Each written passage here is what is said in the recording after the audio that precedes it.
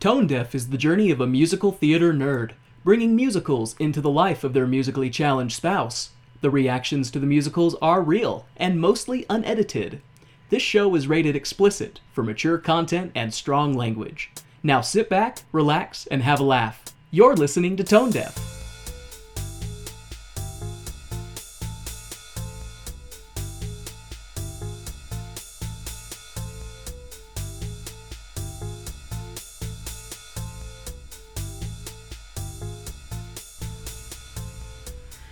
Welcome to Tone Deaf, a theater nerd's guide for their musically challenged spouse. I'm Kay, a musical theater nerd. And I'm Warren. I'm musically challenged. So we hope everyone had a good Thanksgiving here in the U.S., that you had a good week elsewhere. We are doing an unfortunately seasonal episode today because Utah is currently blanketed in, what do you think? It's 3 inches of white bullshit? 5 inches of Father Winter's angry jizz. Jesus. Right out of the gate. Right out of the gate. Well, at Thanksgiving, my father told me that my grandma was going to start listening to our podcast. Hi, Grandma. Yeah. Hi, Grandma. Hi, Grandma Warren. I hope you enjoyed that joke. There's lots more where that came from. You can turn off now if you want. I'm so sorry. I won't fault you, Grandma. I'll still love you. We love you so much. Yeah. I'm sorry about that. The whole state took a big old facial from Old Man Winter. It was bad yesterday. Oh, man. It was no bueno being out in the state yesterday. Oh my god. And it looks like Old Man Winter's gonna keep doing that for the rest of the season, so... You know, he could at least take us out to dinner first. I know, right? Instead, we had to have our dinner and then get the facial from Old Man Winter. God damn. Oh. Well, this changes my opening jokes. So, today, we're doing White Christmas, which I think I now know what you think of when you think of White Christmas. Well, to be fair, I just kind of winged it. That's not what I normally think. I normally think, God, I wish I had a flamethrower, but... Yeah. I mean, a White Christmas can be nice if you like snow, but... It's great if you don't have to go anywhere. Yeah, it's wonderful. It's beautiful to look out the window and see this majestic white winter wonderland and be like, I don't have to go anywhere. Yep, but for the rest of us, we have to go places. So, obviously most people would either think of the Carol or the whole, I want it to be snowy and cold on Christmas, or you might be thinking of the movie / musical White Christmas by Irving Berlin. I did not know that was a thing until you said that we were doing it. Yep. Well, one of our listeners and friends of the show, Reagan, has been in White Christmas before, and we'll talk a little bit about the stage version, but most of this episode's going to be about the movie. See, the only thing I knew of White Christmas was the classic Christmas song. I'm dreaming of a white Christmas. That's the only thing I've really known. Yeah. So, I mean, I did not know that there was a show, let alone a movie, about it. Yeah, so, what we're gonna do, I'm gonna take you down a little bit of a dive about the song first before we go into the movie, so that you have the context of the song. Because this is kind of a groundbreaking Christmas song. Is the context that they were dreaming of a white Christmas because they wanted to get snowed in so they didn't have to go to their in-laws? I mean, that sounds like a logical train of thought, in my opinion. No. I just want to wake up and get drunk on Christmas. I don't want to go anywhere.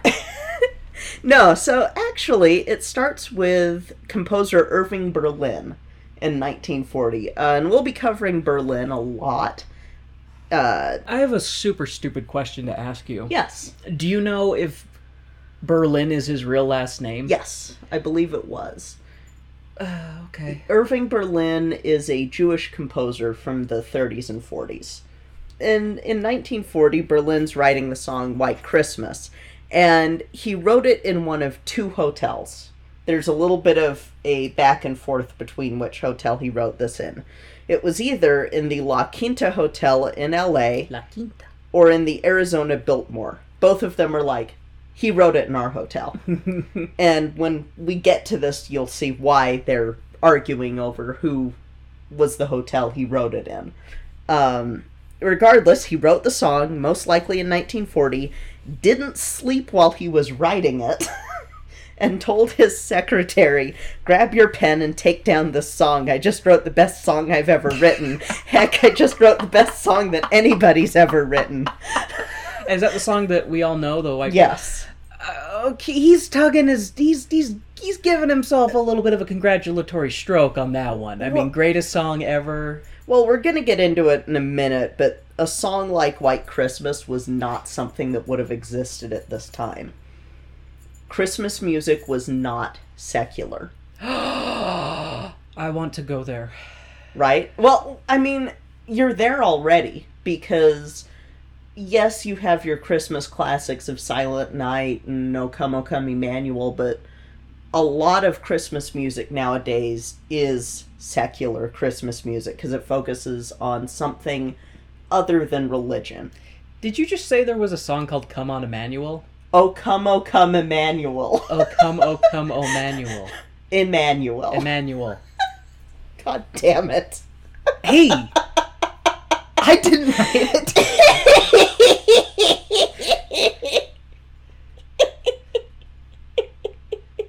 I don't know why you have to have Emmanuel on. Never mind. Oh, God. I don't want to get into the meaning of that song. We'll do that on a tangent episode. So you mean any episode? Any episode. Any episode will do. So, this song was first performed in public on Christmas Day of 1941. I want you to keep that date in mind. 1941. By Bing Crosby on the Kraft Music Hall show. He then recorded it in 18 minutes with the Scott Trotter Orchestra and the Ken Darby Singers on May 29th, 1942, to be released with a 6-disc album for the film Holiday Inn, which we'll cover next year. Okay. And so the reason why it's 6 discs for this album is because... This is a lot of fucking music. Well, not really. Oh. So... These were all 78 RPM albums, and this is before the LP era. And so, at this time, album sides were about 3.5 minutes long. Oh, okay. So, that's why. So, you had 6 discs, so 12 songs, basically. And we're not going to go on a tangent with this. Okay. Because otherwise, I did a little bit of a deep dive and then went, oh God, no. Okay, back. Bing Crosby, Irving Berlin, White Christmas. Okay, we're good. So snap out of it, Kay! Yep. So Crosby didn't think that White Christmas was the best song or even a great song.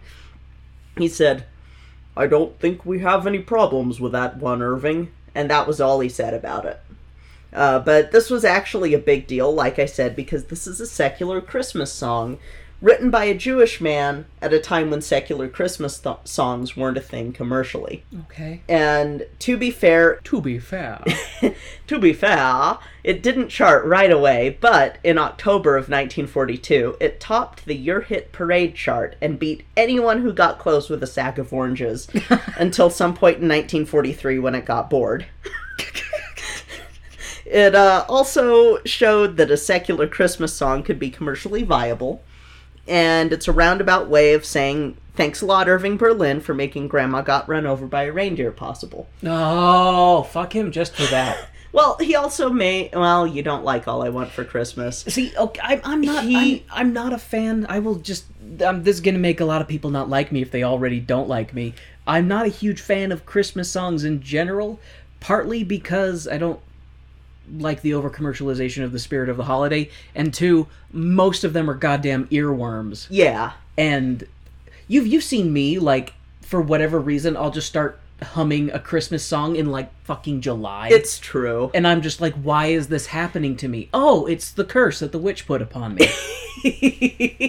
Yeah, in fact, Irving Berlin is also responsible for Whamageddon existing. Okay, I know you talk about this every year, and all I know is it's like a specific Christmas song that if you hear, it's then Last it's like... Christmas by Wham. If you hear it, you lose. Same thing with, like, Little Drummer Boy or something? Yeah, the Little Drummer Boy challenge, which I'm a drummer, so I automatically lose it anytime someone goes, hey, we want you to sing or drum for our church, and I'm like, fuck, I know exactly which song. I'm out this Christ, year. I don't want to drum in church. I mean, I don't mind drumming in church, and I actually like Little Drummer Boy, but I'd like to be able to win that challenge one year. Anyway, Little Drummer Boy is not possible from Irving Berlin because that is a religious Christmas song, because it's about Jesus, whereas songs like White Christmas are about more the, oh, I'm going to be with my family for Christmas, or I'm going to be with my loved ones for Christmas, or I want snow on Christmas, or I want... All I want for Christmas is you. Exactly. So this was also a really big deal for servicemen in World War II. Okay. Remember when the song first was performed? December 25th, 1941. What happened a few weeks before? Pearl Harbor? Yes. So this became this song that gave all these people these sentiments of, like, longing for home, longing for the routines of Christmas back home. It's slightly melancholic, but not... Like, it feels a little bit like a melancholic song, but not in the same way as I'll Be Home for Christmas, which is another one that was important at this time. But this became one of the most popular songs for soldiers fighting in World War II. Okay.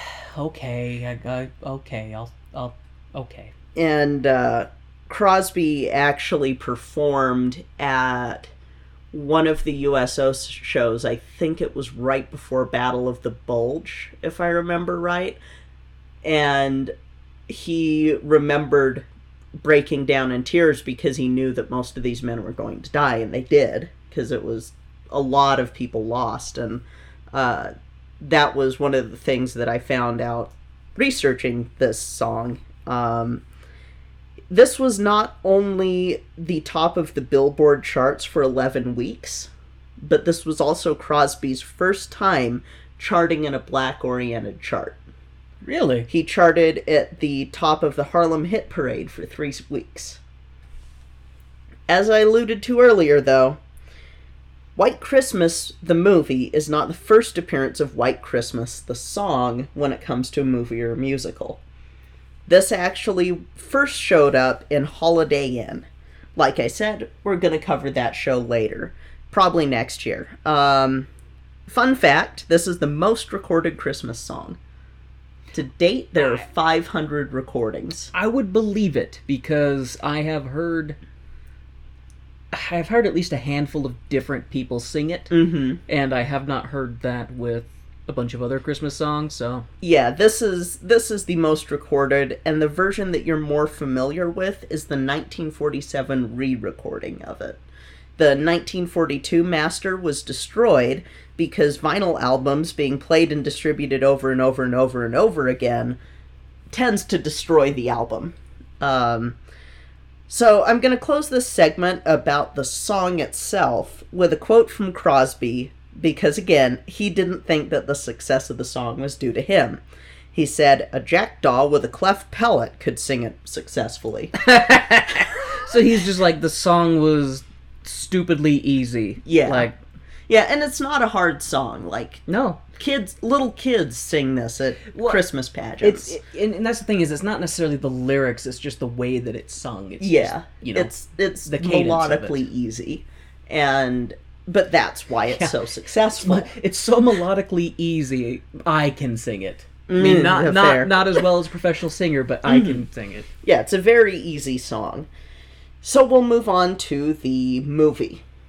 White Christmas, the movie, was released in 1954. It was directed by Michael Curtiz and was written by Norman Krasna, Norman Panama, and Melvin Frank. Yes? Norman Panama. I'm just... Okay. It's the most 50s/40s name. Fun story about this later, because originally it only had one writer, Norman Krasna. Berlin had wanted the movie to be done about this song as early as 1948, and Paramount paid $2 million to have it made. They only asked for 30%, which pretty good for movies at this time in the studio era. Originally, it was to be a reunion for Bing Crosby and Fred Astaire, who had previously worked together in Paramount's Holiday Inn and Blue Skies together, both also Berlin features. But then, Fred Astaire read the script and asked to be released from his contract. Oh! Ooh. That doesn't bode well. So then, Crosby stayed on, but then his wife, Dixie Lee, died.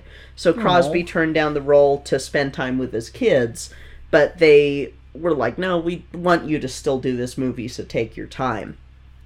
So January of 1953, he returned to production alongside with Tone Deaf alumni all the way back from episode 3, Donald O'Connor. Remind me which one he was. Was he that was episode 3. I was Singing in the Rain. Yes. Donald O'Connor, was he the main guy, the main actor in that? Donald? He was the friend. Okay, he was the really comedic. Yeah, he was the comedic role. And then he got sick and had to drop out, so the role went to Danny Kaye. And no relation. No relation. Because Kaye is my last name. So with these being kind of star-driven movies, they had to make changes because originally Kaye's role was written for someone else. So Mel Frank and Norman Panama were brought in, and they took a look at the script and were like, Jesus, we need to fix this. Oh. With Frank saying, writing that movie was the worst experience of my life. Norman Krasna was a talented man, but man, it was the lousiest story I ever heard. It needed a brand new story, one that made sense. Oh, man. Okay. So this is what we're going to be seeing is after the rewrites. Okay, so it's not the steaming pile. It's not the revised steaming pile. It's the revised pile. And minus the steam. We'll get to it later, but if it hadn't have been for this, it wouldn't have had the cultural impact it did. So, Rosemary Clooney, who is aunt of Ulysses Everett McGill himself, George Clooney, and Vera Ellen. Was that a No Brother, Where Art Thou reference? Yes, it was. I love you. I love you. And Vera Ellen, who you haven't seen before, play the love interest for Crosby and Danny Kaye. Bing was also 51 when filming this. Rosemary Clooney was 26. They were love interests for this. Old enough to be your dad. Yeah. And Rosemary also plays Vera Ellen's oldest sister. Vera is 33. Again, Rosemary is 26. Because Hollywood is fucked up. Alrighty then. So, the Foss was an uncredited choreographer for this, and eagle-eyed viewers may notice that Alfalfa makes an appearance in this. From the original the original Little Rascals. Which I never saw any. I only saw the remake. I watched those a lot. I like that you called Fosse the Foss. I know, it's bled into my vernacular now. Yes, I am corrupting her. So, a picture of Carl Schweitzer, who played Alfalfa, is used for Vera's brother. This was also the first film shot in VistaVision, which was a widescreen format that's now mostly used for special effects, most notably the original Star Wars. Oh. This is also the highest grossing musical of all time, like movie musical. It What? grossed, yes. It grossed $12 million at the time. Nowadays, that is $111,955,390. So it had a budget of $2 million. Yes. And it grossed $12 million. Yes. And, I mean, it made ridiculous money. And it was re-released in theaters in 1961. This is one of the most popular Christmas movies out there. Oh, wow. Okay. That's setting it on a pedestal for me to Spartan kick. Please don't put this... like I said, it's the most popular. That doesn't mean it's good. This is outdated! Oh, God, you have no idea. Like, not just the romantic subplots in this, but there's a scene that is going to legit send you into, like, a rage spiral. I am so sorry in advance, but, like... History! History of musical theater is often drenched in sexism and racism. So... Yeah. There is a stage version that we'll cover someday, and it removes a lot of stuff that's not great. Good. For the time. Excellent. Yeah. So there's that. Irving Berlin was a brilliant composer, and a lot of his stuff had a lot of commercial success. You'll recognize a lot of his songs once we start. Sounds like he had commercial and cultural success if it's Yes. had that kind of staying power for Yes, so many decades. He is one of the greats with regards to Tin Pan Alley type composing, and we'll cover that too. You saw the question flash I did. across my I face saw of, it. what's Tin Pan Alley? I watched it and I went, oh, that's right. I use that term a lot and I never explain it. You use it a lot? Because I don't recall you... Yeah, I'll use Okay. it in the car sometimes, talking about Oh. music, and when I go on my history of rock and roll tangents, then I sometimes will go there. I missed that class. That was a fun class. So, do you have any questions before we go watch Bing Crosby with a much younger woman? I That is the saddest face. I think I just need to rip this Band-Aid off. Yeah. I mean, it's not a bad movie. I'm conflicted about it. I like the music. I like the music in this movie. The last time that I saw it, I was really little. So, and even when I was really little, I was kind of like, What's this shit? Music's nice, but And then I found out about Bing Crosby and stuff, and I was like, And then I found out about blackface and went, So yeah. Yeah. I like that escalations of Yep. The many hmms of K. Yep. So many hmms. So, Hmms and hums. shall we watch the only Christmas movie that we'll be covering for this December? And I guess. all right. So we'll take a brief intermission, go watch some White Christmas, then pour you a cup of hot cocoa, and you can probably pour some drink into it, because you may need it. I'm We'll just see. I'm just sitting here like going, if you know that there's a scene that's gonna send me off, I'm like, oh boy. Yeah. Oh boy. I can't wait. Yeah, I'm sorry. All right. I'm dreaming of a white Christmas. Let's go. I was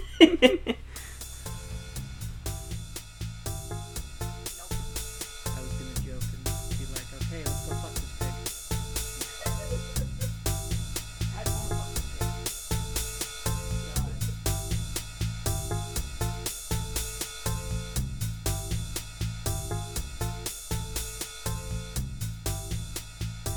Hi folks, we wanted to take a quick moment to thank our Patreon sponsors. Thank you to our stage crew sponsors, Jasmine Wu and Reagan, and our producer circle sponsor, Bianucci. Thank you so much for your continued support of our show. We truly appreciate it. Now let's hear from our friends Cortland and Brandon at Up All Night and Alone in the Dark podcast. Hey there, everybody. Welcome to Up All Night, an Are You Afraid of the Dark podcast. We're your hosts. My name's Cortland. And I'm Brandon. And in our podcast, we take apart each episode of Are You Afraid of the Dark, scene by scene, and discuss it in detail. This show is prime early 90s Canadian acting at its best. Or, in some cases, worst.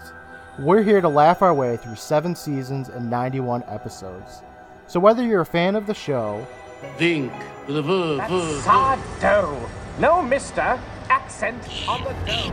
Hi, Andy. Won't you come play with me? Hey, we're just having a goof. Or experiencing it for the first time. We know there's nothing better than staying up all night with a scary story. And now, the lights are going down and the music is starting back up, so let's hop into the second act of the show.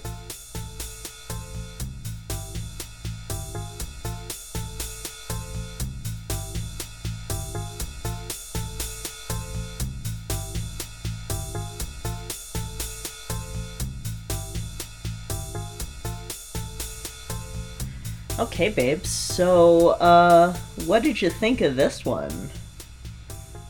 I'm dreaming of a better show, just like some ones we've seen before. This show wasn't horrible, but not great.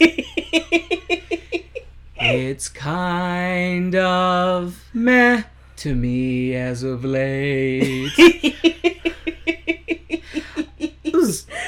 It was fine. Yeah. It was okay. It was, except for one part which we'll talk about later. I mean, it was serviceable. I mean, I think probably for me personally, I don't think it probably has aged all that well to an extent. Oh, hell no. There is one super awesome scene in the whole show. Oh, yeah. That literally gave me chills. And made me cry. Yeah, made Kay cry because of the Pact of the Witch. Everything that I feel goes to her. So, it was okay. Like, that was the thing is, like, it was so funny because there were so many dancing numbers in it where they weren't necessarily singing. Yeah. And the dancing numbers, I was like, God damn, that woman can dance. Like, yeah. They're great scenes just to watch. No Broadway acid trips. Yeah. Which Thank God. I'm okay with that. The songs were fine overall. Like, I mean, I would say for me, this show probably was hovering somewhere in the bottom part of the middle. Okay. Just because it was just, it's just, Not a problem. Okay. It's not... I mean, it's one of those shows where there is an audience for it. Dear God, there's an audience for it. That audience just isn't us. You know, what's funny about it is I thought that the story was actually pretty decent. The story was pretty decent, and I actually thought that the story was better than the musical parts. Overall, overall. I mean, they had some funny song stuff that I thought was kind of reminiscent to me of Singing in the Rain, some of the way that they played some of it. But overall, it was just meh. For me, with this and with... I like the songs when they stand alone, but then as soon as you drop them into the story, it's like... He just put the song in to make it work. He just dropped the song in because he's Rodgers and Hammerstein this shit. Yeah. It's kind of like, where can this go? I'll just push it over here, and people will think that it was artistic vision. Yeah. So the show takes place Christmas Eve, 1944. 2 of Santa's little helpers are performing for the troops in Europe, and General Jerkface is not happy that the troops are enjoying some Christmas cheer before being shipped out to fight. General Goodguy orders the driver to take the shortcut, in quotes, to command. Spoiler, it's not a shortcut. It's not a shortcut. General Goodguy wants to give his troops some downtime before their white Christmas becomes a red one. Oh. Well, yeah. But, because, like, in that scene, it's like a changing of the guards. Like, this one general's, I don't know if he's getting reassigned or if he's going back home or what, but he's getting replaced by a different general. Yeah. And this new general is, there's no Christmas in the army. Yeah. And he's like, take me to command, Sergeant. And the general is like, oh, be sure to take the shortcut. The guy looks at him, he's like, yes, sir. Mm-hmm. And he starts driving away, and he takes a right, and the guy that's with the good general is like, that's not the shortcut, sir. He's like, but General Jerkface doesn't know that, and he won't know it for about an hour and a half. And I like the line that he made. He's like, oh, that sergeant's going to be a private in the morning. He's like, won't he be the lucky one? Yeah. So General Goodguy interrupts the festivities to tell the soldiers that General Jerkface is tough and will not let them forget that he's tough. In fact, he's so tough his boots wear him for comfort. He's so tough he eats stones and spits cement. He's so tough. You like that? The performing soldiers, along with our hero, Captain Wallace, and General Goodguy... The performing soldiers, along with our hero, Captain Wallace, send General Goodguy off with a song, and he marches out and then drives off. As General Goodguy drives off, the enemy attacks, bombarding the relaxing soldiers, who scramble and are routed. Captain Wallace is saved from the rubble of a falling building by Private First Class Davis. Davis is like, oh, 'tis but a scratch. His arm is a little injured from pulling Wallace out of the debris of the falling building. Mm-hmm. But the scene changes to the first aid tent, where Davis is recovering from his flesh wound, and Wallace is thanking him for saving his life. Wallace is like, if there's anything I can do for you. And Davis is like, well, since you said that, can I sing with you? Wallace is not receptive initially, because he works alone. But Davis gives Wallace the, I did save your life, but I wouldn't want you to do anything you don't want to do. Ow, ow, ow, ooh, my poor arm, ow, ow, ow, ow, ow. And that is a recurring theme ad nauseum through the entire course of the movie. Every time Wallace does not want to do something that Davis wants him to do, he just grabs his arm. He's like, oh, my arm. Like, a decade later. Danny Kaye is so great in that, too. A decade later, when he's trying to get Wallace to do something, he's like, my arm, oh, that injury I got from saving your life. He's like, wish the building would have fallen on me. Wallace caves and decides that he'll perform with Davis. Building. I love you. That's great. Love you. I'm sorry, that hurt? No, I'm cringing at my own joke. I liked it. I smacked Kay on the leg and I thought I hurt her. Wrong leg for it to hurt. Wallace caves and decides he'll perform with Davis. We cut to Victory Day and the end of the war. Who knew the duo had the magical power to end such a conflict? Because it just literally cuts from them in the first aid tent, like, okay, I'll sing with you, we'll sing together, to, boom, Victory Day, the end of the war. Do you really want to see what they would have gone through during the whole war, though? No, that's fair. I mean, I'm just being me. After the war, Wallace goes back to entertaining, and his sidekick Davis is along for the ride. The two are a big success, and are topping the charts. But success with a price. The price being that Wallace is a workaholic, and Davis keeps trying to hook Wallace up with ladies so that he can get married and have 9 children so that Davis can have some time to himself. Fate knocks at the door, and it appears that an old army buddy of theirs has a couple of sisters who are entertainers, and just so happen to be performing in the same city as Wallace and Davis. Army buddy Benny Freckleface asked for W&D to see his sister's performance and give them some showbiz advice. The two decide to go to the show. Wallace and Davis show up to the club and tell the owner to let the ladies know that they're here. The owner does, and it turns out that one of the sisters, Judy, is a little devious and is actually the one who wrote the letter, posing as Benny Freckleface. The sisters go out and perform with their blue dresses and big-ass fans.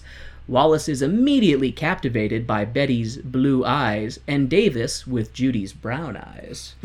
And I actually thought their dance was pretty... What's kind of funny is I saw their fans, and I was kind of like, kind of want one of those. I do too. Oh my gosh. These big-ass, like, full-body fans, and the way that they're playing with them, I'm like... If I had one of those, I would just torture Kay with it all the time. Like, I'd sneak up behind you and just, like, tickle you with it. Because I'm childish and immature. And then I would just be like, this is one step closer to wings. Yeah, you would have two of them be like, I'm a bird. And I'd be like, don't try and fly, Kay. I'm a bird! I'm not going to try to fly. I know I have solid bones.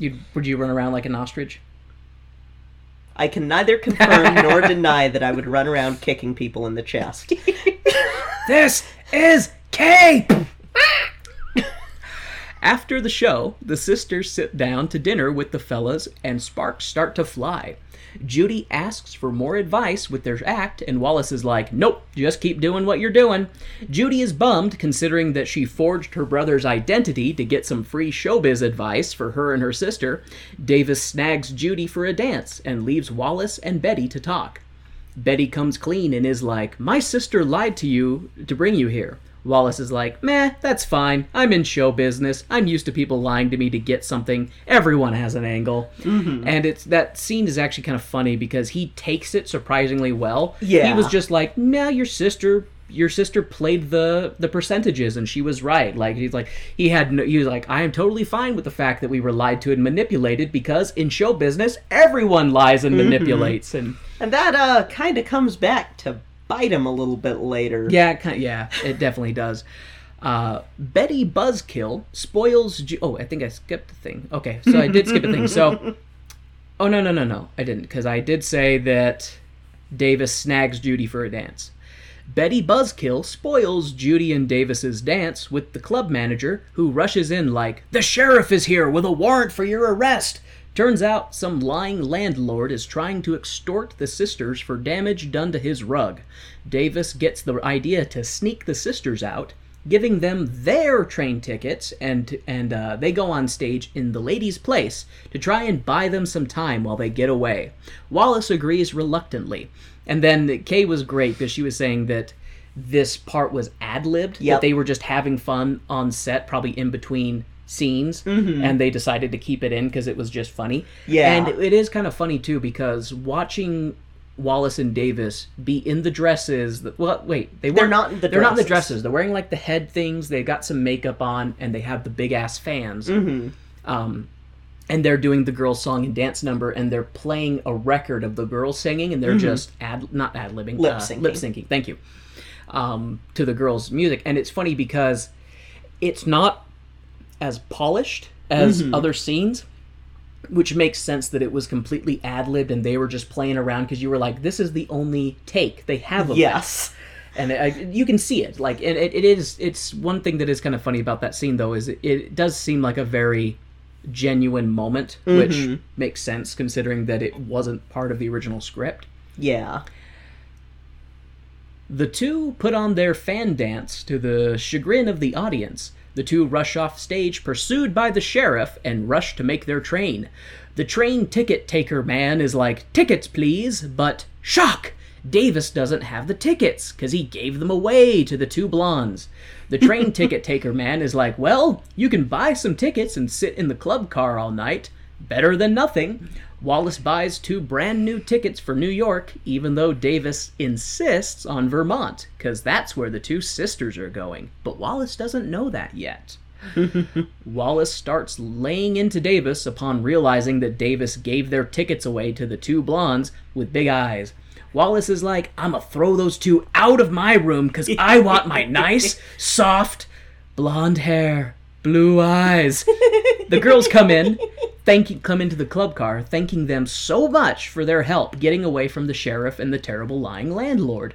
Wallace abandons his plans to throw the girls out and instead invites them to drinks and a sandwich. And of course, the serving guy in the club car is a black guy. Yep, the only black folks that you see in this movie are in serving roles. But to the movie's credit, everyone is very polite to the serving man. Yes. That is what I will say. Yes, that's the good...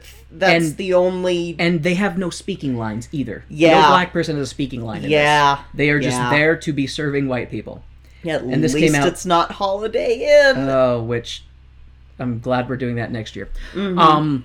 You'll have all the context when we do it for next year. Is this was released 1955, right? 54. 54. Okay. Because the show... Okay, yeah, that makes sense. Because starts in 54 or 44, and then later on they're celebrating the 10-year anniversary of the thing. Yes. Okay. The boy-girl group sit and talk about where they're going. The girls have a gig at a ski lodge in Vermont, and the guys decide to abandon New York and accompany them up to Vermont. They have a song and dance number about snow and skiing and other winter wonderland bullshit activities. Not my thing, not my pig, not my farm, I don't care. The double duo arrive in Vermont, but to no snow. Inquiring with a local reveals that they have not had snow in weeks. The merry band of... I hate when I confuse myself with my own typing. The merry band of probably will get married later people mosey on down to the ski lodge, where the ladies are informed that their show will be canceled due to a lack of customers. As Wallace is preparing to grab their bags and pack them back up in the cab, who should walk in, carrying a bundle of firewood, but General Goodguy from the opening act. General Goodguy is the owner of this establishment and is down on his luck, and tells the ladies that they don't need to leave. He'll pay them in full, even if the crowd is minimal, 'cause they have a contract, and he is an honorable man. He's actually my favorite character in this whole show. He's my favorite, too. I really like the general, and I really like the non-bitchy resting face sister, Judy. Mm-hmm. Yeah, I like those two the most. Those two are great, and the general is the reason why I cried later. Yep, and we'll talk about it. Yep. The girls perform to an audience of a handful. They sit down with Wallace and Davis afterwards and lament about how they feel like they're stealing money for not performing for more people. Wallace and Davis hatch a devious plan to help draw a crowd by having their entire show move from New York to Vermont to draw in people. They kind of talk about it as like, well, we've closed down our show for winter, but we still have to do rehearsals and workshop new material, and this is just such a great place to do it. And and I think part of it, it is actually a good idea, because it's like people staying up there, they're basically paying the general for room and board, Yeah. So since he's down on his luck, and it was very nice of them to do that. Yeah, it still is helping out the general. Yeah, it still is helping out the general, and it was just a very nice thing for them to do for an old commander. Mm-hmm. During the course of the rehearsals at the ski resort, we get the part of the show Kay warned me about, the minstrel show. Mm-hmm. The only thing about this scene I like is that Judy has a very nice, bedazzled, legless wedding dress with ruby gloves. And they have some tambourines with... Oh, and I don't like this part, though. They have tambourines with creepy faces on them, because my nightmares didn't know that they needed those. Yep. Thanks, movie. This minstrel show part was not as bad as I was worried it would be. No blackface or anything like that. No, that's Holiday Inn. Just singing about missing the good old days of having minstrel shows. So, fuck that whole scene, except for Judy in the really nice dress. Yeah, I was torn between wanting her in that dress and wanting to wear that dress, such as the bi experience. You can wear that dress for me. I'm down with that. What's funny about Judy's character is Kay was saying that all her singing is dubbed in, because she is not a singer, she is a dancer, but they make full effect of that. Yes. Because she has incredibly nice legs, and just about every time she is on stage dancing, she is in a legless outfit to show off her muscular dancer's legs. Yep. And she is, I will say, she is a very, very, very incredible dancer. There's a moment later, dance-wise, and I don't know if you'll cover it, that was the tap dancing. I little You bit. do? A little Awesome. bit. Probably you can elaborate on it if you would like. Once we get to it, I will, because holy crap. Anyways, the song is over and the gang is retiring for the night, and Judy convinces her sister to go and get something to eat, to drain blood from the brain so that she can sleep. The ruse works, and it turns out it was an elaborate trap constructed by Davis and Betty to get Wallace and Judy to have a romantic moment by the fire. Davis and Judy to have Bob... constructed by Davis and Judy to get Wallace and Betty to have a romantic moment by the fire. Thank you, Kay. It works after we're subjected to Wallace's theory, and I use that term lightly. Anyway, his theory is that depending on what you eat, you'll have different dreams. He basically is like, this sandwich makes me think of a tall blonde, and this sandwich makes me think of a sexy brunette, yada yada. But Judy seems to have left her bullshit detector back in her room because she falls for it. And is even like, I think you're so kind, and it's such a genuine person for hauling your minstrel show up here to try and help bring business to the General's failing ski lodge. Wallace macks on Betty right as the General comes in. He gives them a wink and a smile and goes into the kitchen to satisfy his late-night sweet tooth. Wallace is like, Betty, you haven't eaten anything yet. And she's like, I know exactly what I'll be dreaming about. And the two smooch again. The General has a really funny line, though, when he comes in. Because he comes in right as Wallace and Betty are kissing. And he's like, oh, well, I'm terribly sorry. He's like, I just had a sweet tooth, and I came in here to get something. And he's like, I see you're already, having your sweet tooth kind of thing. Like, just kind of, I thought that he's such a lovable grandpa. He is. And I love his character because he's such a gruff, curmudgeonly general type, but he's got a center of gooey warmness, Yeah. And I just like him. We cut to the next day as Wallace is pulling up in a Jeep after doing a mail run. He sits down and talks with the General, who tells him he appreciates what he's trying to do up here, but his innkeeper days are numbered because he wants to go back to the army, and he's expecting a letter from Washington any day now. Wallace is like, well, shit, I picked up the mail, and you do have a letter from Washington.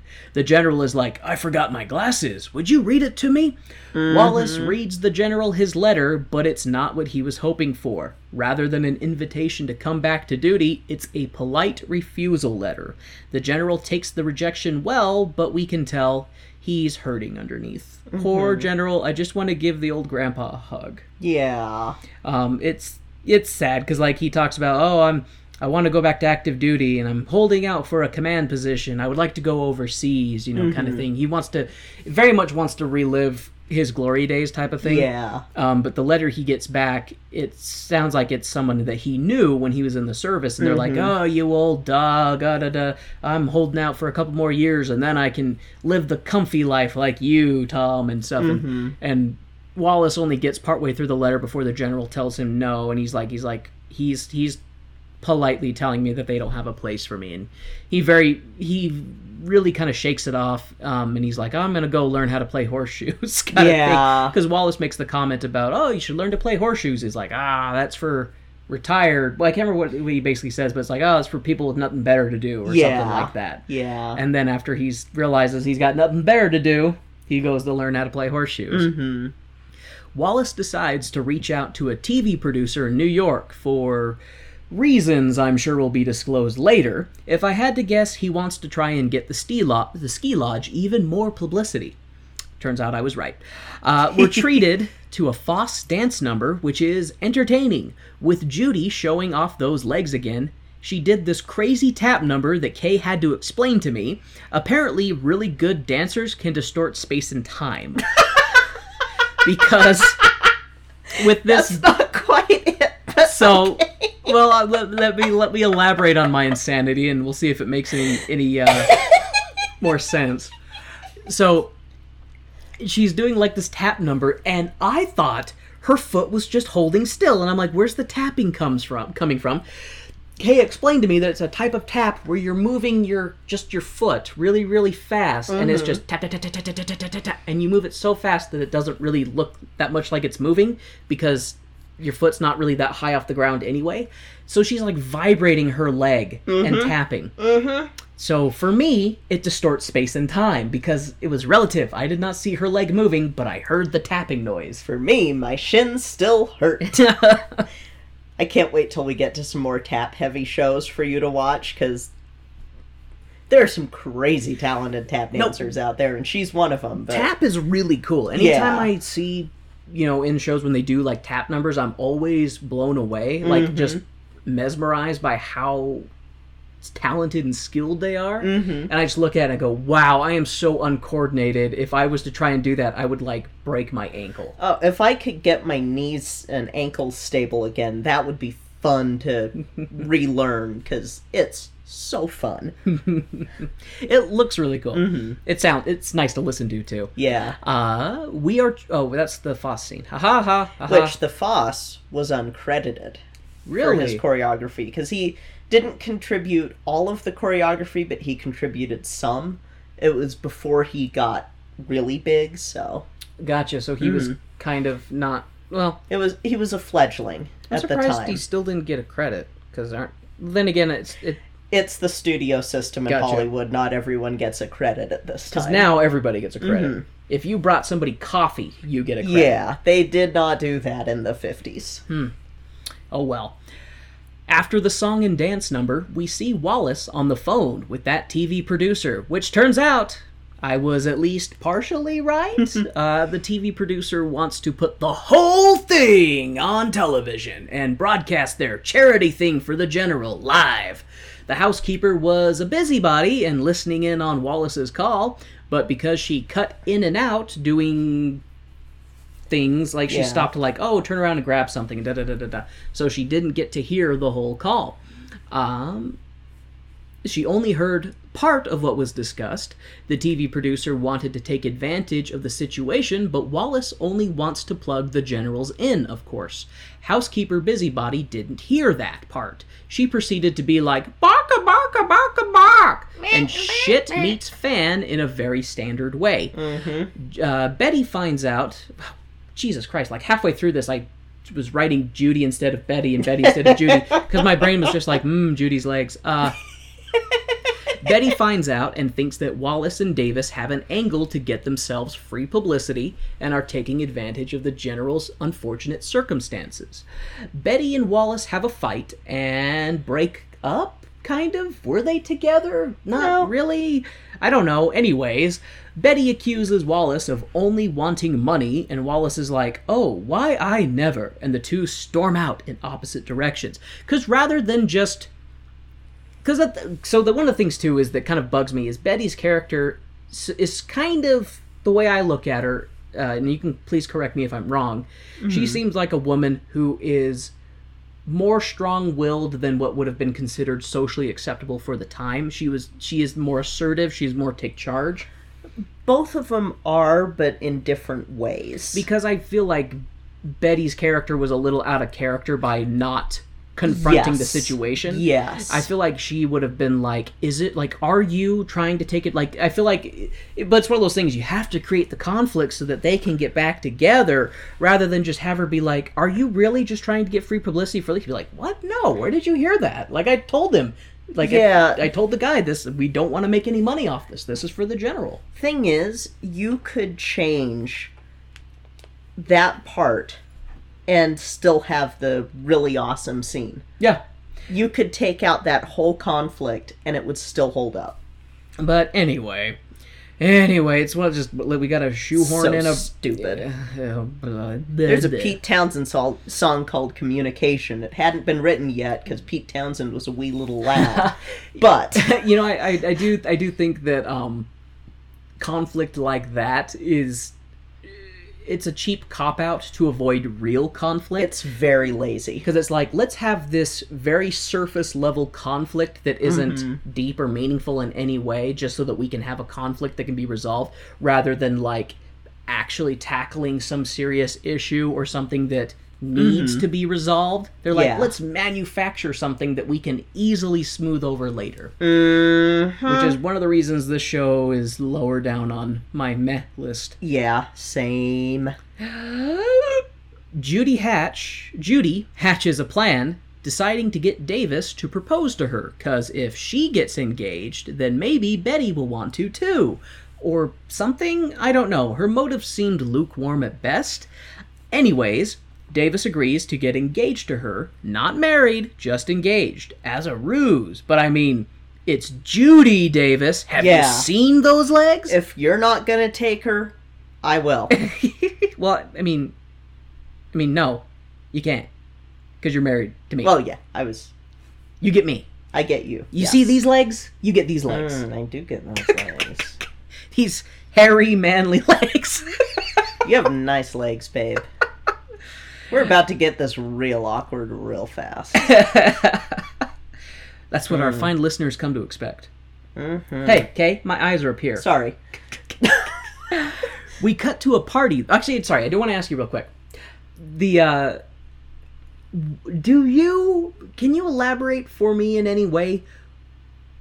Because it seemed like Judy's whole mentality was, oh, Betty's always been very protective of me, like a mother hen. You know, she uses that phrase a couple times in the show, a mother hen. And so her mentality is like, she's always watching out for me, but maybe if I got engaged, she wouldn't need to feel like she had to look out over me because I would have a man to take care of me. So she would be free to just worry about herself. And then she could fall in love. And it's basically the plan, right? Yeah. Okay. Yeah, I didn't miss anything. It's one of those things that it's not well enough established at the beginning. Because if it had been well enough established at the beginning, then that whole ruse would be like, okay, whatever. But even then, the story doesn't need that. It doesn't need that. Because what is a woman without a man, Kay? What is a woman without a man to take care of them? What? Oh, Kay covered her mouth and is laughing. And it reminded me of a phrase that I saw. I think it was Gloria Steinem that said it. What? A woman without a man is like a fish without a bicycle. I have seen that before as a teacher. That was one of those, it was technically like a feminist phrase of being like, we don't need no man kind of thing. And so when you were saying that, that was the first thing that popped into my brain. I was just like, shut up, stop, stop, brain. Okay. We cut to a party that night, and it's a classy shindig. Betty and Wallace are pouting in their respective corners. Davis and Judy decide to dance with their respective non-partners, and during the dance try to swap to get Wallace and Betty back together. It doesn't work, and the two go back to their separate corners.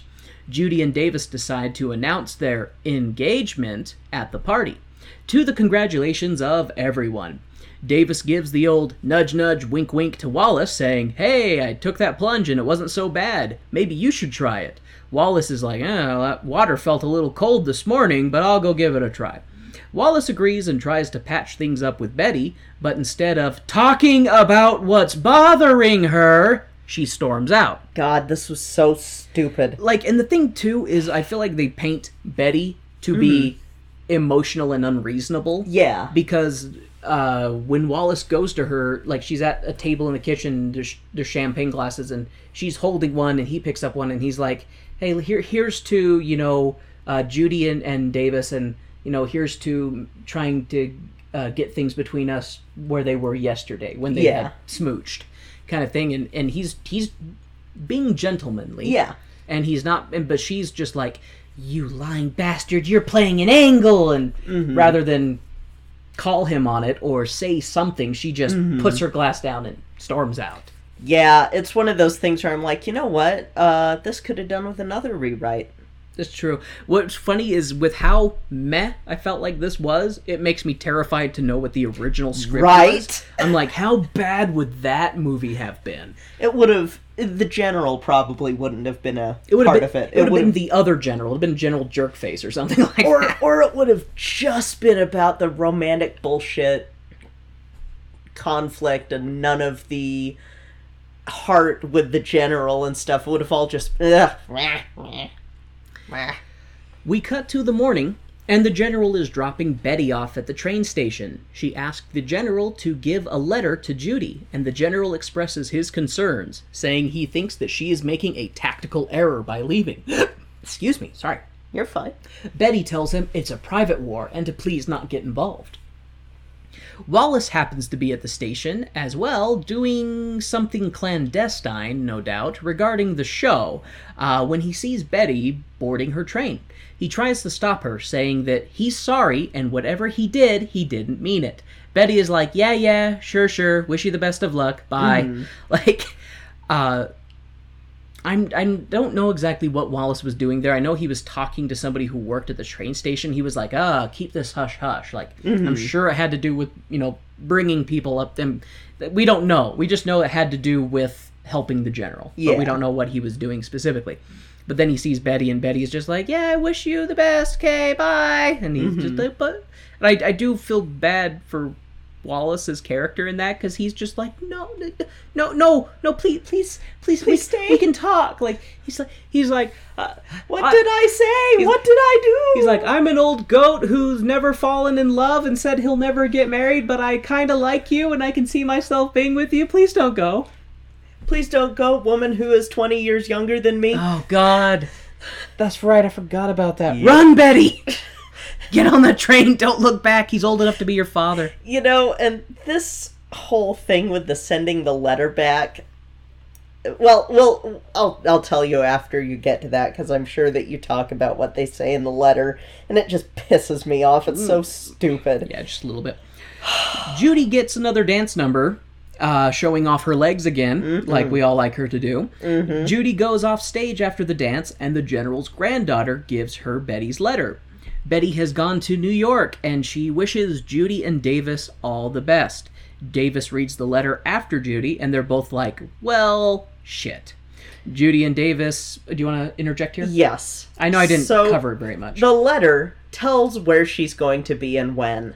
And I'm like, Betty, if you don't want people to follow you, don't tell them where you're going. Maybe she did. Maybe she did want them to come after her. Then it's a...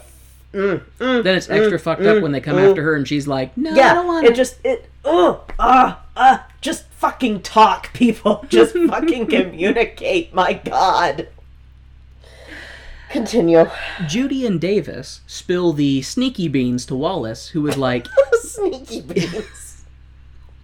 Because they're being sneaky. And they spilled the beans. They spilled their sneaky beans.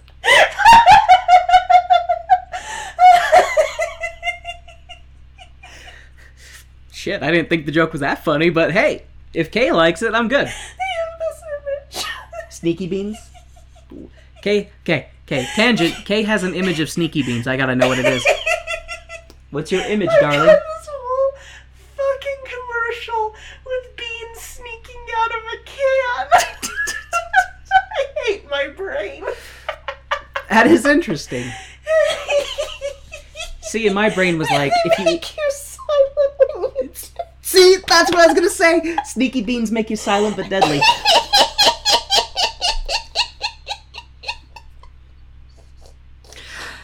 Oh, I know I married the right person. Anyway, Judy and Davis spill the sneaky beans to Wallace, who was like, you both suck. You both should be whipped, Davis twice. Which I thought that was bait. It was like, you should be... I don't know if he says whipped or flogged or whatever, but he's like... You should be beaten with a horsewhip. Oh, that's right. Beaten with a horse... You should be beaten with a horsewhip. And then you. And then you again. Yeah. Why not a sack of oranges? Yeah. It is really messed up to know that he was... Tie tennis shoes around your kid. He was an abusive dad. Allegedly. I mean, one son said he wasn't. One son said he was, and the others refused to comment. That's a bit telling. Yeah, I feel like if others refuse to comment, that's a bit telling. But anyway, allegations of family abuse aside, Wallace decides to go to New York to try and get Betty to come back with him. Betty has a song at the club and afterwards goes and sits at Wallace's table for a chat. Wallace fills her in on Judy and Davis's sneaky sneak tricky trick plan. Betty is like, oh well, I'm still not coming back. Wallace is pulled away by Ed Harrison, the TV dude who he's been talking to. Wallace goes on Ed's show and gives the news that he would like all of those old soldiers from the 151st Division to come up to the General's Lodge for Christmas and give thanks to him for being such a great general. Wallace talks about how no one is profiting from this, and Betty is watching and is struck with the, oh, Miss Busybody nosing everyone's business was wrong. And that's when Betty gets her like, I have been an emotional and unreasonable person. This could have been avoided. This whole stupid subplot could have been avoided. Just, Yeah, it's not like a real conflict. It's not like a real conflict like somebody's loved one was murdered, you know, and it's a plot of revenge to try and find them. No, it's a, so you heard a rumor from someone who didn't hear the whole story, and rather than try and find out for yourself, an established busybody, and don't trust busybodies. God damn it. Yeah. Anyway, Wallace's broadcast was a success, and the soldiers of the 151st all head to Vermont. We can tell because the train station is busy, very, very busy. We see Wallace giving instructions to his former squad mates as they all get dressed in their uniforms. Jokes are exchanged, and the plan is set in motion. I did forget something that I want to talk about, so backtrack a little bit. The general comes in, and he's with... I can't remember the name of the woman who's the busybody. Emma. She runs the inn. She runs the inn. She's just, I guess, what's the proper name, the term? What do they call her? Oh, the housekeeper? Housekeeper. Well, it's funny they call her the housekeeper, but really she's like the manager. Yeah. But women can't be managers in that time. Not in the 50s. Anyway, yeah, she's the housekeeper, but she's really the manager. So it's Emma, the general's granddaughter, who I can't remember her name, and the general, and he comes in and he's like, oh, is the TV ready? I'm excited to watch the Ed Harrison show. But they don't want the general to see Wallace go on there and talk about, you know, the Christmas thing with the generals in. And so they're trying to find a way to get him to get away from the TV, and the granddaughter's like, oh, the Jeep's battery is dead, Grandpa, can you... He's like, I'll look at it later, I don't want to miss the show. And then Emma, she's like, oh no, Davis fell down the stairs, he's hurt. This is so great. He's hurt, go help him. And Davis is laying at the bottom of the stairs, ooh, ow, my leg, ah. And the general, oh, what happened? He's like, oh, nothing, sir, I just tripped, just a minor compound fracture, you know. He tries helping him up, and try putting some weight on it. I'm sure it's just a internal muscle hemorrhage, you know.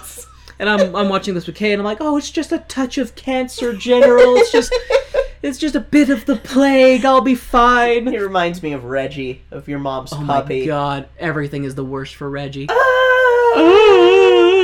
But anyway, and the general is like, well, how about you come sit with us and watch TV? And then you can just rest your leg. And he's like, oh, I think if I can get back to the bungalow, I'll be fine. I can rest. I don't want to faint in front of the women, you know? Yeah. And the general's like, oh, no, we wouldn't want that. Can't have you faint in front of the women. Can't show any amount of sensitivity or emotional anguish in front of the women. So the general takes Davis out, and he's like walking him around. Davis, oh, well, maybe you should walk me around the barn a couple of times. He's like checking his watch when the general's not looking, trying to buy time, you know. And so that part made me laugh, because that's going on in Vermont while Wallace is in New York on Ed Harrison's show. That scene could have been kept in without the stupid-ass subplot. I'm not going to let that shit go. That's fine. We should call out stupid things when we see it. Hey, I call myself out when I do stupid shit. I expect others to do the same.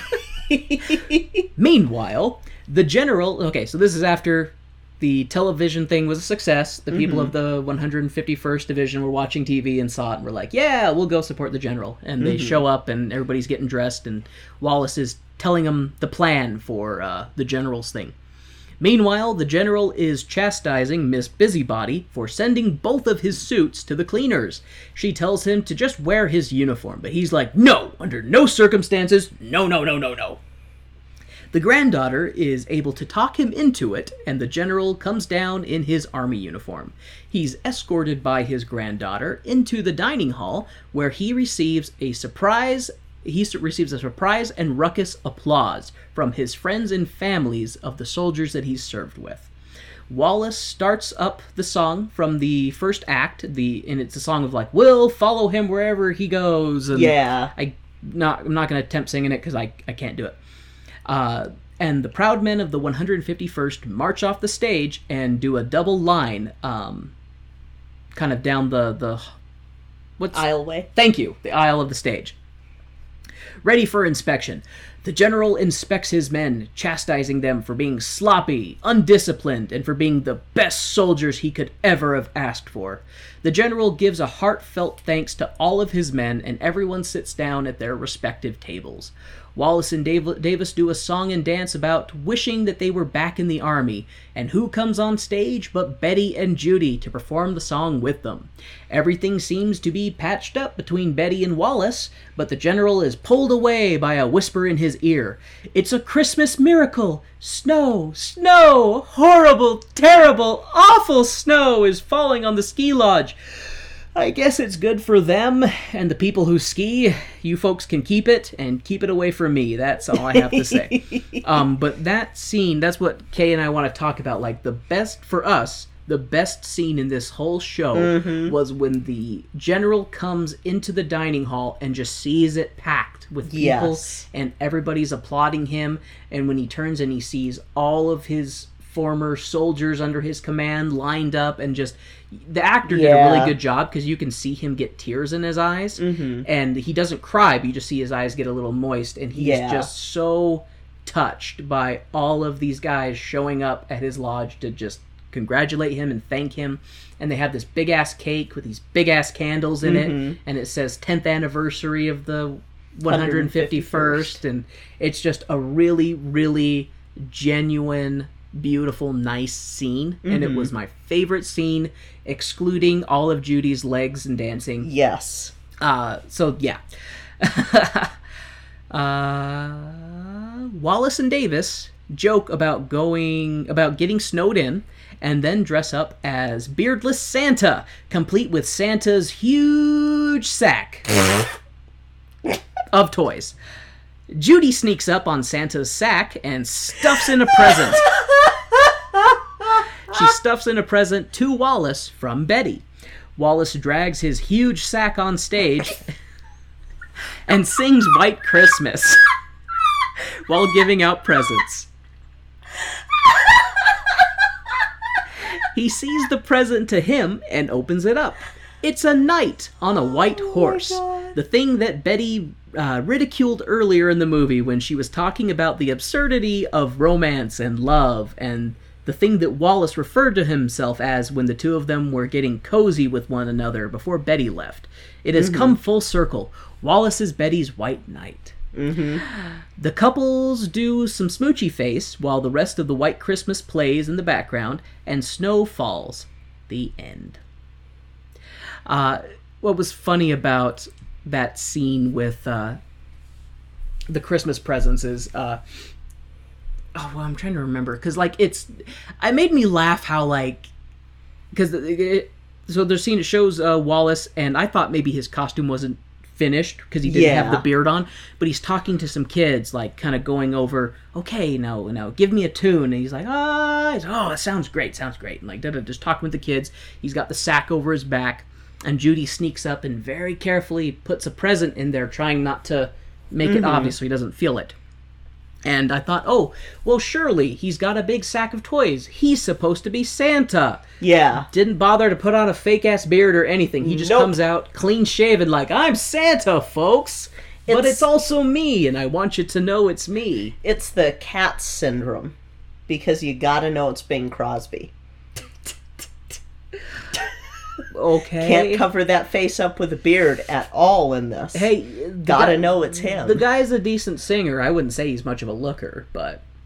And I am just extra creeped out by the fact that his love interest is half his age. Mm-hmm. That just weirds me out. I have no workaround for that. I'm not saying that like that is wrong to be with someone who's younger than you, but I think it can be creepy. Welcome to Hollywood. Oh my god. So tangent. In like I want to say it was like the early 2000s, Mad TV did a great skit with someone playing Sean Connery, joking about how Sean Connery he's in his like 60s and he's getting paired with these 20-year-olds as his love interest. Oh my god! And he makes a joke talking about that. Oh, in the next film we're gonna get so and so because this woman's a bit too old. She's pushing 30s. Like I can't be on stage with her. Like, and he's like trying to get up and his leg like snaps and sand pours out of his leg and stuff like that. They're just making fun of how the way it is in Hollywood is like, these old guys are getting all these young women and we're supposed to believe that they can be a pair. And it just, yeah. So that tangent aside. But White Christmas was okay. Mm-hmm. It was okay for me. The things I will take away from this show is Judy's legs and the General's heartfelt thank you to his men. Yep. And an earworm. And a fucking earworm. I was just about to say that too. I was just about to say, and I'll take away, I'm dreaming of a white Thanksgiving, just like the one we had yesterday. Yeah. It's luckily it's our only Christmas musical this year. That's okay. I like that we're doing a wide array, that it's not just nothing but Christmas musicals for the month of December. It would drive me insane, more so than I already am. So I'm not a big fan of a lot of Christmas musicals, so there's that. Well, there's that mentality of like, if you can attach something terrible to a holiday, you can automatically make it successful by associating it with that holiday. Yeah. I would like to refer everyone to Grandma Got Ran Over by a fucking Reindeer. Or Christmas Shoes. We don't talk about that. Well, so this is... We do not. Oh no, I'm letting people know about the Christmas challenge. shoes. I'm just teasing. The Christmas Shoes Challenge. This is more important than Little Drummer Boy or Whamageddon. If you hear Christmas Shoes on the radio, Christmas season is over, take down everything, it's done. I hate that fucking song. Drink all the eggnog, pack it up, it's over. Fuck that song. That's why I'm so glad that we've been driving your car and not mine. Because mine is usually on the Christmas station and we run the risk of running into that song. Funny side note, when I drive, Kay talks to me, so I don't usually have the radio on. When Kay drives, they need music, so Kay sings. Yep. Warren has figured it out. Yep. Okay. So yeah, do you have anything you'd like to say about this meh-rickle of a Christmas show? It's... I missed the obvious joke. This Christmas meh-rickle. It's White Christmas. It's a classic because some people like it. I have trouble with a lot of these 50s shows just because you don't see a lot of people who look like me on there. And who aren't in service roles. Who aren't in service roles or aren't made up to look like me. Yeah. Holiday Inn. Yeah. This show was... yeah, sorry. So it's one of those things that it's a show that I never really... I liked the music, but I never really had a love for the movie as much as most people do, because I'm like, well, it's another movie with all white people singing, and a lot of it is white people singing jazz or Tin Pan Alley. And, yeah, let's not forget who was really great in jazz and Yeah, I will say that whole fucking scene with the minstrel show. Just Yup. It wasn't a minstrel show. It was, man, I sure wish we could do minstrel shows again. Those were great when we would dress up in blackface and do inappropriate jokes that made it seem like black people were pulling the teeth out of dogs and fucking shit like that. Instead of it just it's yeah. Some of these shows just sort of leave a little bit of a bitter taste in my mouth.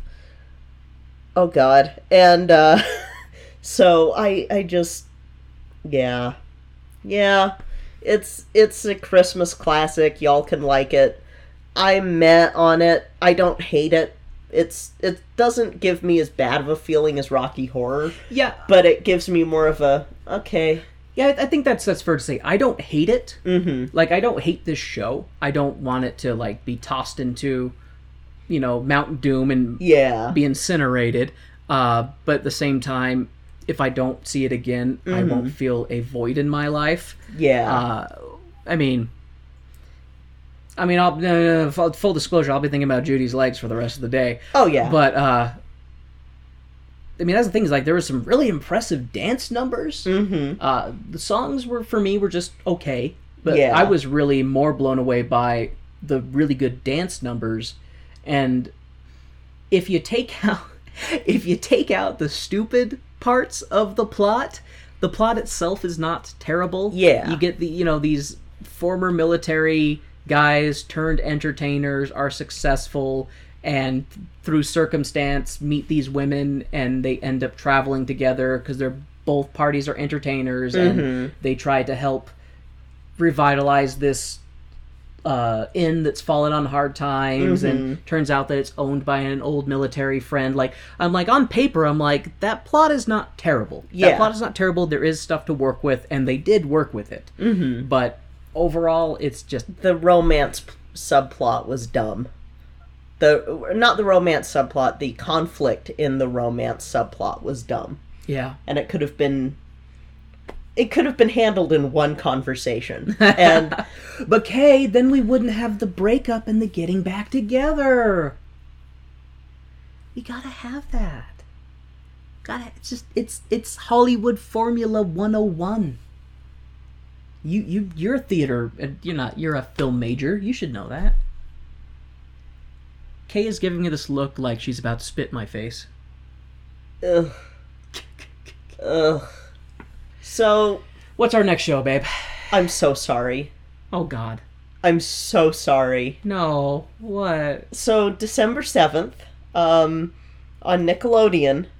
Oh, no! There's going to be a musical event that is for a show that I was surprisingly enjoying listening to, but I know that you are not looking forward to seeing this at all. But hey, it'll be over with, and we'll go up to Mama Kay's house to watch it, and Latte can come with, and maybe we'll even record it up there with Mama Kay and Sophie. It's the show that Kier would have loved to have seen, Kier the Bird. We're gonna see the SpongeBob musical.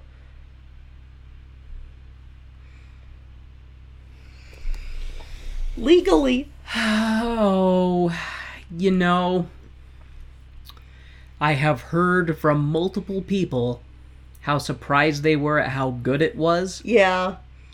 That being said, and I want to make this disclaimer clear, I don't hate SpongeBob.